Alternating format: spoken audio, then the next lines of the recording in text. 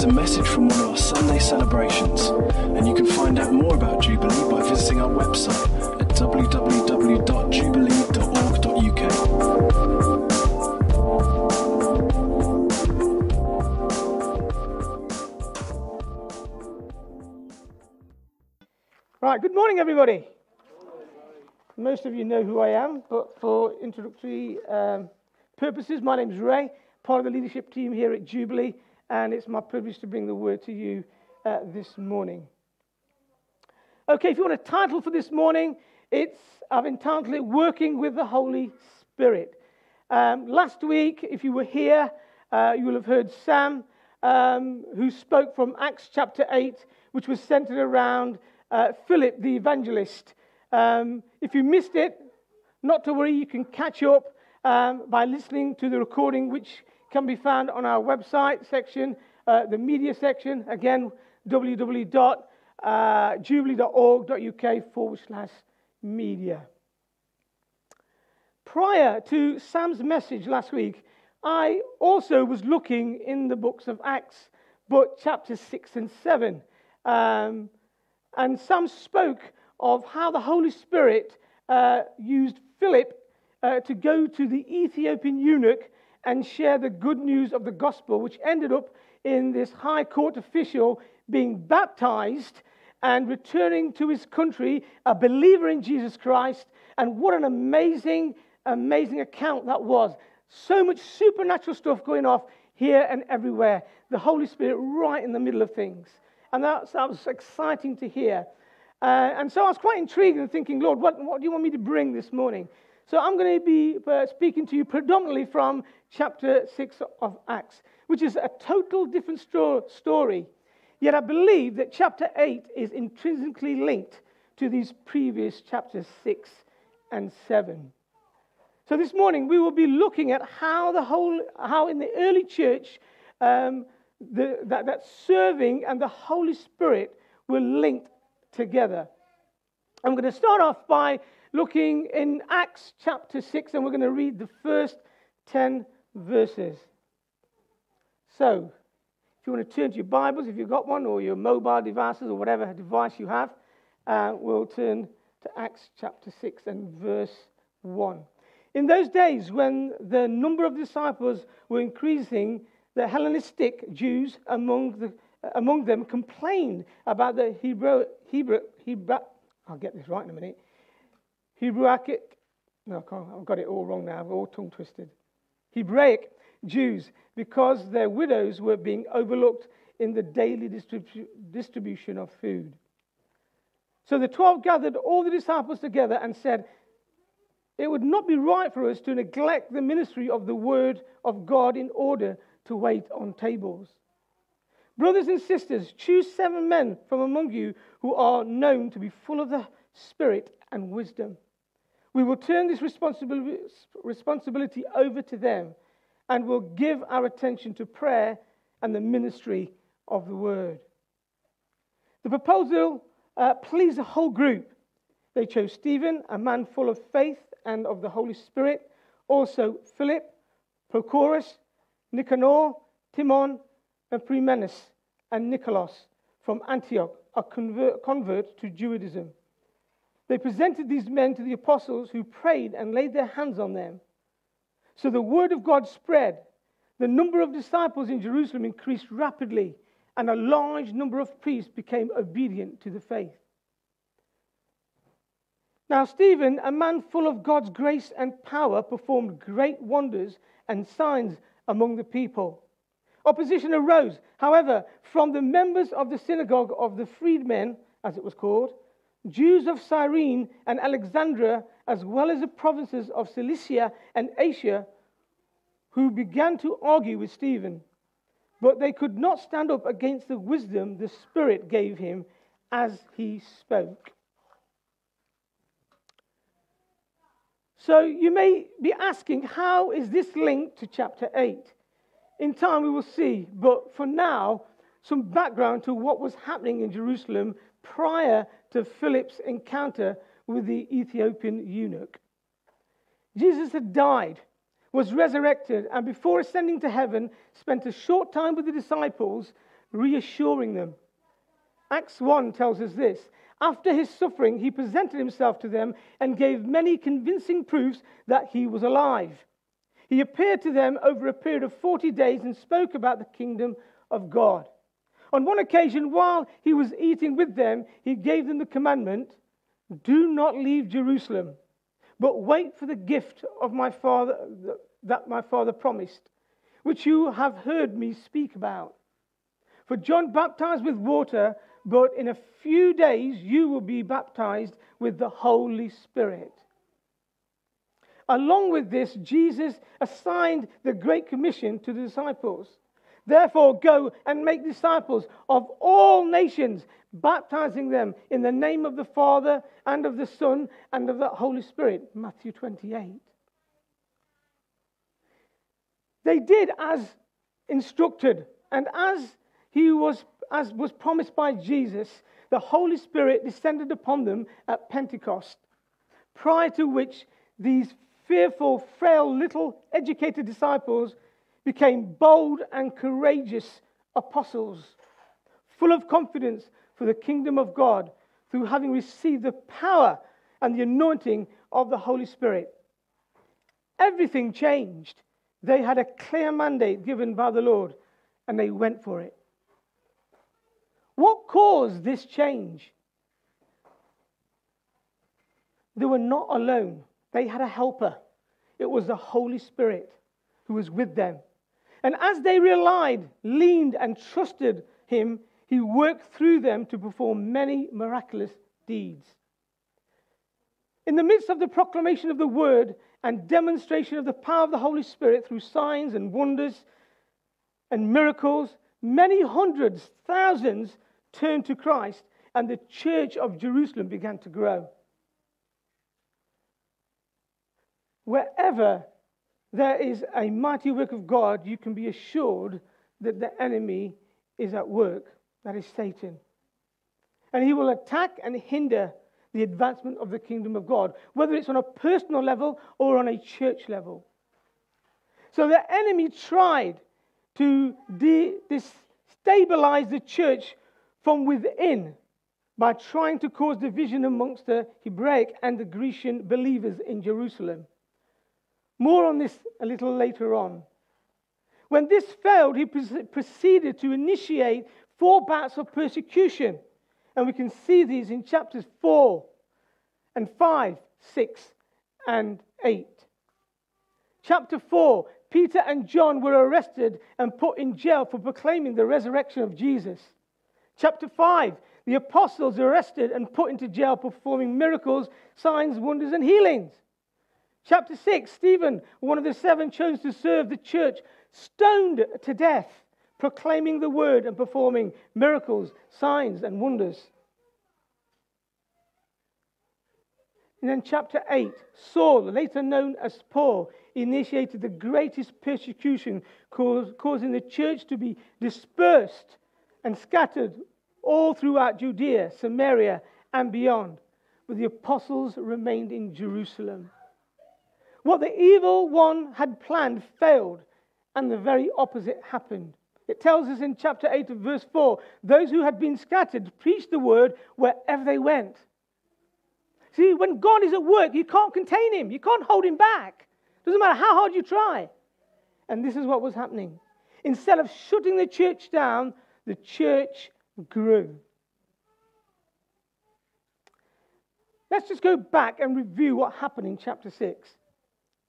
We can see from this chapter how the apostles served and how they modeled service within the church. Serving and looking after the most vulnerable, especially the widows, has always been an important part of the Jewish custom and tradition throughout Scripture. It is evident that serving at the tables was not a task the apostles considered was beneath them. In fact, it was a demonstration of true leadership and servanthood as taught by Jesus. Jesus himself demonstrated servanthood through washing of the disciples' feet prior to his crucifixion, a clear display of servanthood. True service has loving humility at the very core of its motivation. And this is what we saw Jesus display to the disciples. And we can see this unfolding in the lives of the apostles. This kind of service is not natural. It's not a natural characteristic, but it's supernatural. Serving is at the very heart of the Christian faith, and everyone is called to serve. When it uses the term waiting on tables in Acts chapter 6, verse 2, which involved the daily distribution of food, may sound a little condescending compared with serving the Word of God. Chapter 6, verse 4. What are the apostles saying here? Are the apostles saying that taking care of people's needs for food is less important than preaching the Word? I don't believe this is what the text is saying. Another way of viewing the passage says that waiting on tables is considered to be a trivial task, a humble task, or one of the lower tasks within the community. Again, I don't believe this is what the text is saying either. As we read and look further into the passage, we will gain a better understanding, and all will become a lot clearer. So often we fall into the trap of seeing things through human perspective. We have a tendency to evaluate and distinguish between what we perceive as a menial tasks as opposed to those tasks of more value, when really we should view things from a spiritual standpoint of view. As believers, we are all called to serve God in every sphere of our lives, whether in the church, home, work, neighborhood, your community, wherever it might be. Paul says this in Colossians 3:23. Whatever you do, work at it with all your heart, as working for the Lord, not for your masters, human masters. Now, I know most of you will say, Ray, this is out of context. Now, this verse is written in the context of slaves and masters, which was a custom of that era. However, there is a spiritual principle here at work, which we need to understand, which is we are to carry out whatever we are doing as though it was for the Lord himself. When you think of it like this, it changes our perspective. Therefore, when we serve, in whatever capacity we serve, we are to serve as though we are serving as unto the Lord. This is a challenging thought, isn't it? Ooh, makes you feel uncomfortable, doesn't it? Let's allow that just to sink in a little bit. Because I believe that this approach drives us to learn and lean more upon the Holy Spirit for help. Whilst fulfilling the task of waiting on tables, the apostles found themselves in a dilemma, a predicament. It was right for the apostles to spend time administering and meeting the practical needs of the widows, but not to the detriment of their central calling, which was prayer and the ministry of the word. Their recognition of their shortfall prompted renewed thinking, which led them to appoint and delegate this important task to others. They didn't ditch one ministry for another. They saw the importance of both and made provision for both. God did not call the apostles to be everything for the church. God has and will raise up others to serve in other ways. He always does. Let's just look for a moment at the criteria that was set by the apostles for service of waiting on tables. The Amplified Bible sums it up very well as follows. Verse 3, chapter 6 still. Therefore, brothers, choose from among you 7 men of good reputation, men of godly character and moral integrity, full of the Spirit and of wisdom, whom we may put in charge of this task. One may ask, and quite rightly, why would you need to be of good reputation, one full of godly character and moral integrity, and full of the Spirit and wisdom, in order to serve on tables? Valid question. I submit 4 reasons to you. First, because none of these characteristics are truly effective without the Holy Spirit living in our lives. Of course, you will find people around that have a good reputation or moral integrity, even a godly-like character. Well, if they don't have the Holy Spirit living within them, then they are limited to what they are able truly to achieve for the kingdom of God. Ultimately, reputation is what others think is true about you, while character is what God knows to be true about us. And there's a big difference.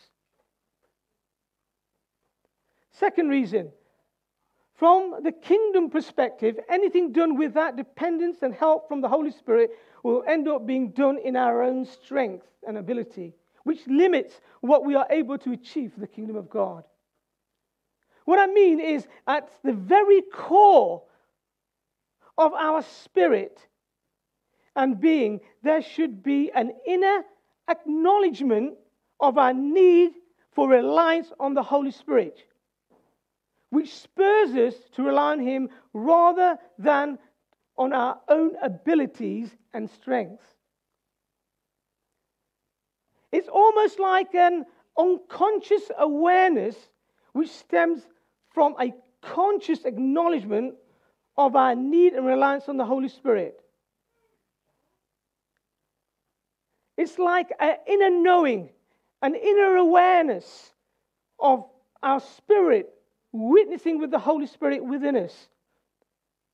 A sense that our spirit is in line with the Holy Spirit and brings us a confidence that is not of ourselves, but of the Holy Spirit who is working in us and through us. It is the Holy Spirit who joins our spirit to affirm, to testify, to confirm, and to assure us. In a similar way, when we became believers in Christ, having given our lives to the Lord Jesus, the Spirit Himself testifies within our spirit that we are the children of God. We have this inner testimony, and it works in the same way on a daily basis. I hope that makes sense.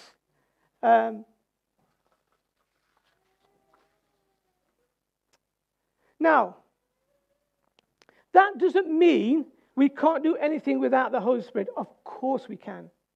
However, being filled with the Spirit is an absolute necessity for effective ministry for God. Without His supernatural power for ministry, the apostles would not have achieved what they did. And remember that every believer is a minister of Jesus in one way or another. Everything we do every day is some way a ministry. In some sense, a ministry. The question is, in whose power are you ministering throughout the week? Yours or His? Only the latter will bear eternal spiritual fruit.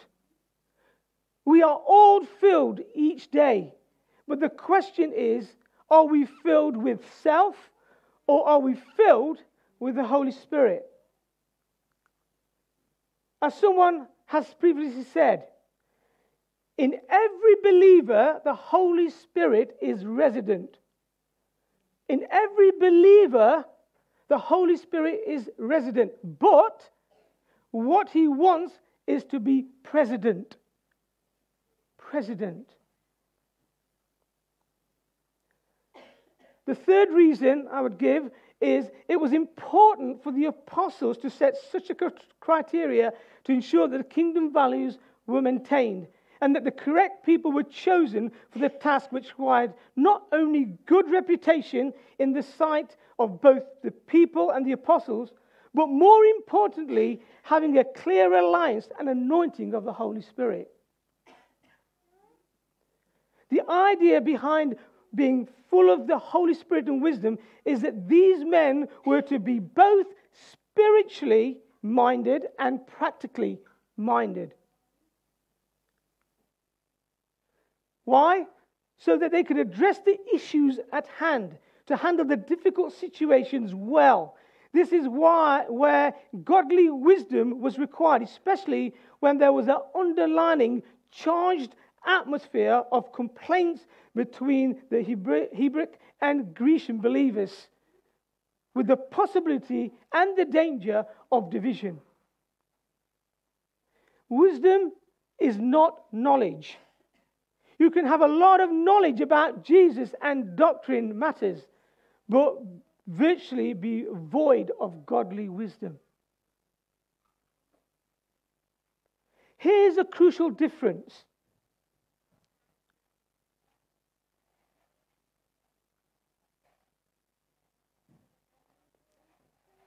Wisdom is the supernaturally enabled ability to use knowledge from God's point of view.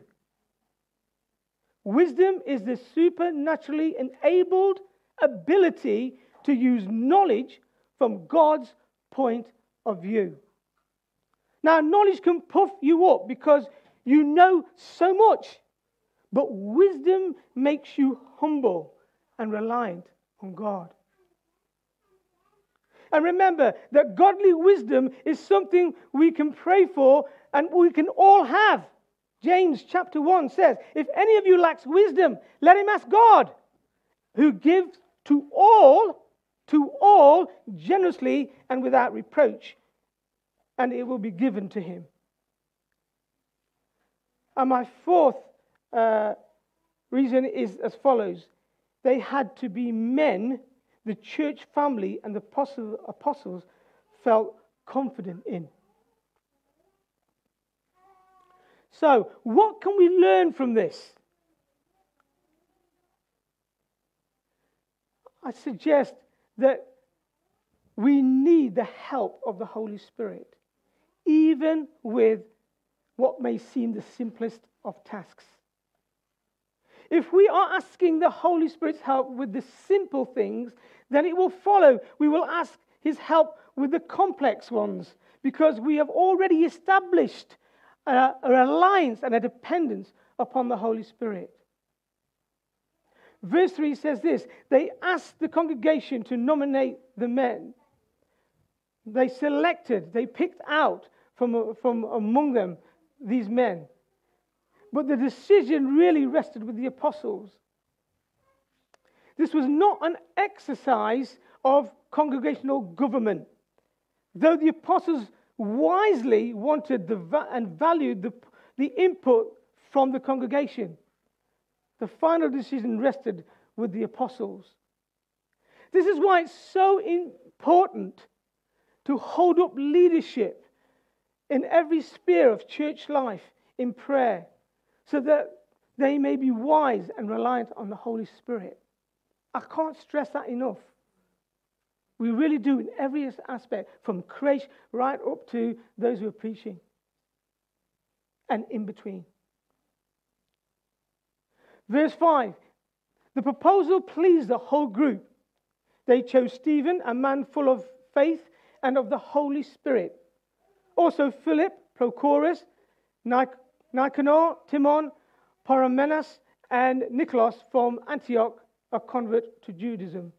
They presented these men to the apostles, who prayed and laid hands on them.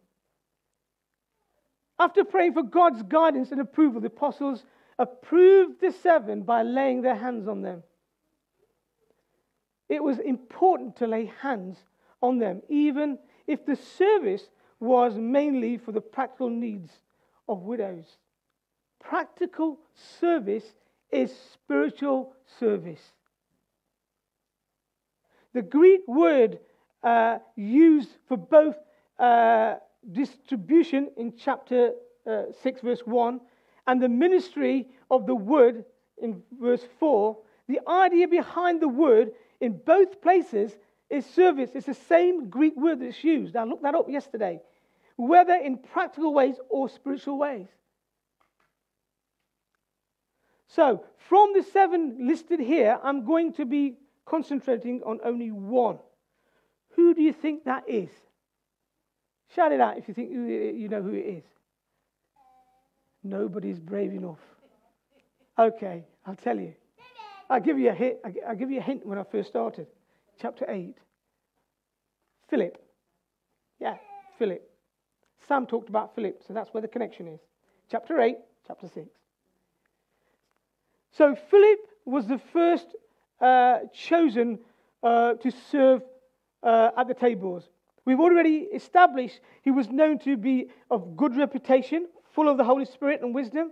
He learned to minister and take care of the needs of the people, and in particular the widows.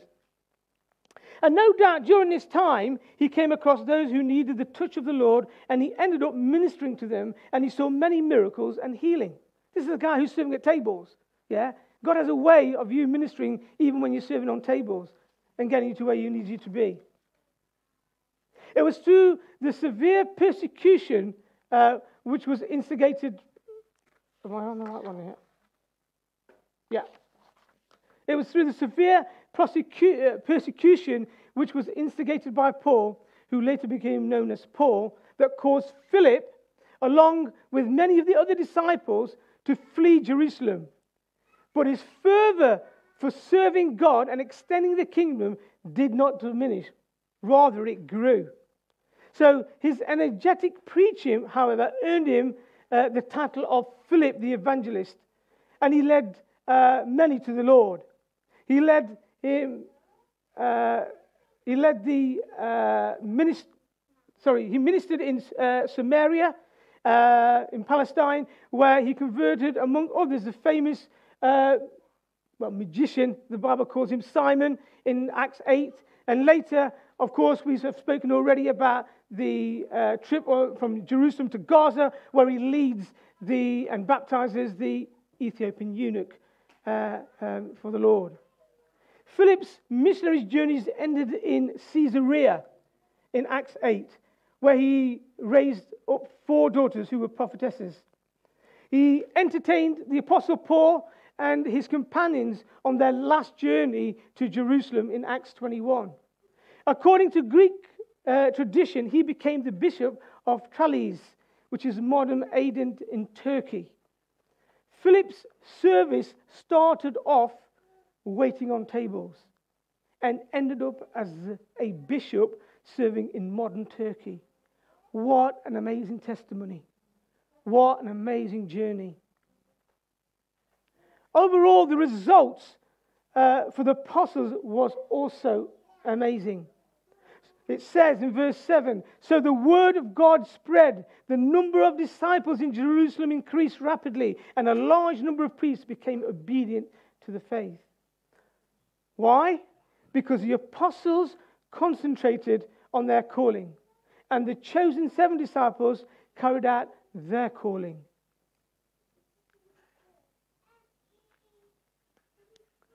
Men were chosen to serve at tables, to do common things, but they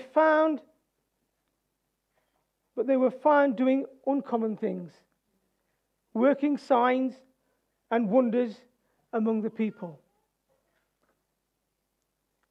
As a church and the body of Christ, we are to work together for the extension of the kingdom of God, which means each one of us is called to serve in whatever capacity we can. Your skills, gifts, talents may differ from another. All ability, skill, talent is God-given and is required in order to further the kingdom of God.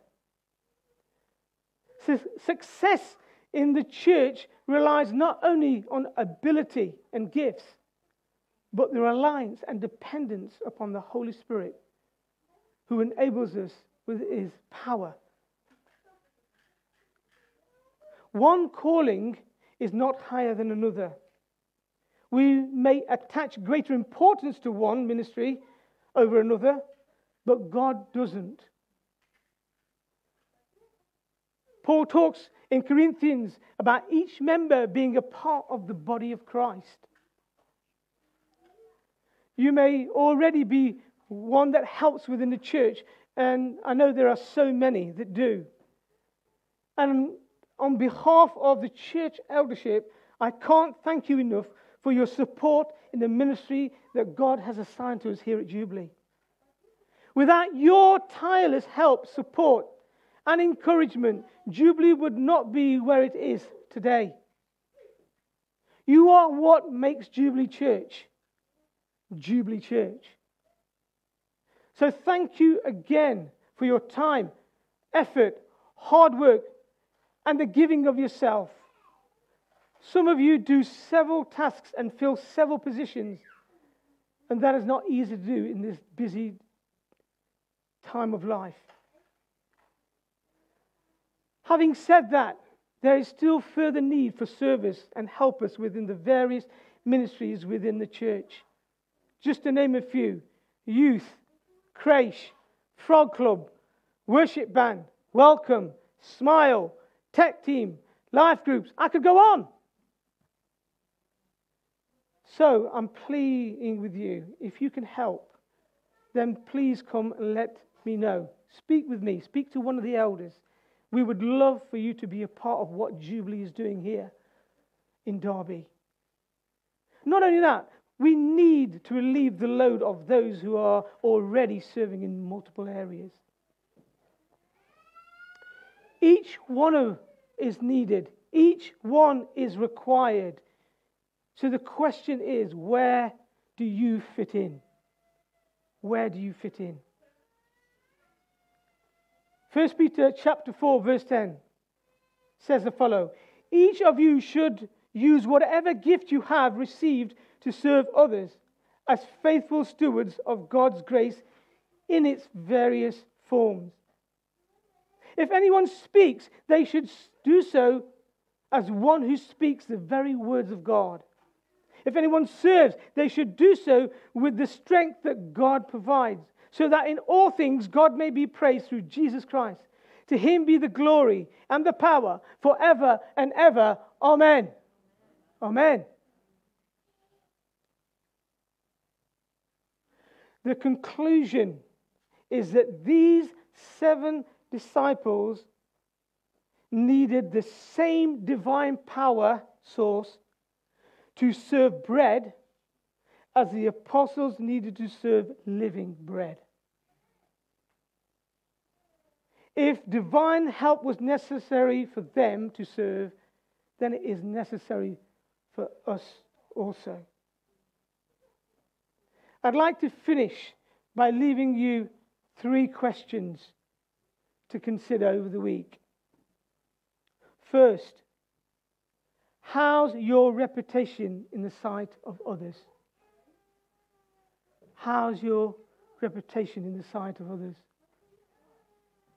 2, how are you serving? How are you serving? And thirdly, how's your reliance for help from the Holy Spirit every day? How's your reliance for help from the Holy Spirit every day? I hope it's been helpful. Let's just bow our heads in prayer, and then we'll bring the meeting to a close.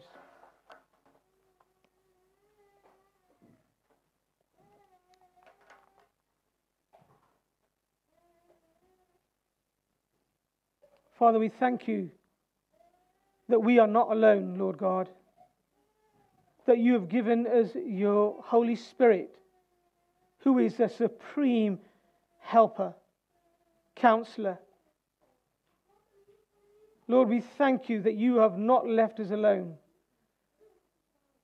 Help us, Lord, to rely on your Holy Spirit each and every day, in every aspect of our lives. Holy Spirit, teach us to serve. Help us in our service. I pray for those who are weary, Lord, at this time, that your peace and your strength will come upon them, Lord God, and strengthen them. I thank you that, Lord, that you are calling us to come before you. And as we come before you, fill us afresh, fill us anew, empower us with your Holy Spirit to speak on your behalf, to extend your kingdom. We ask it in Jesus' name. Amen. Amen.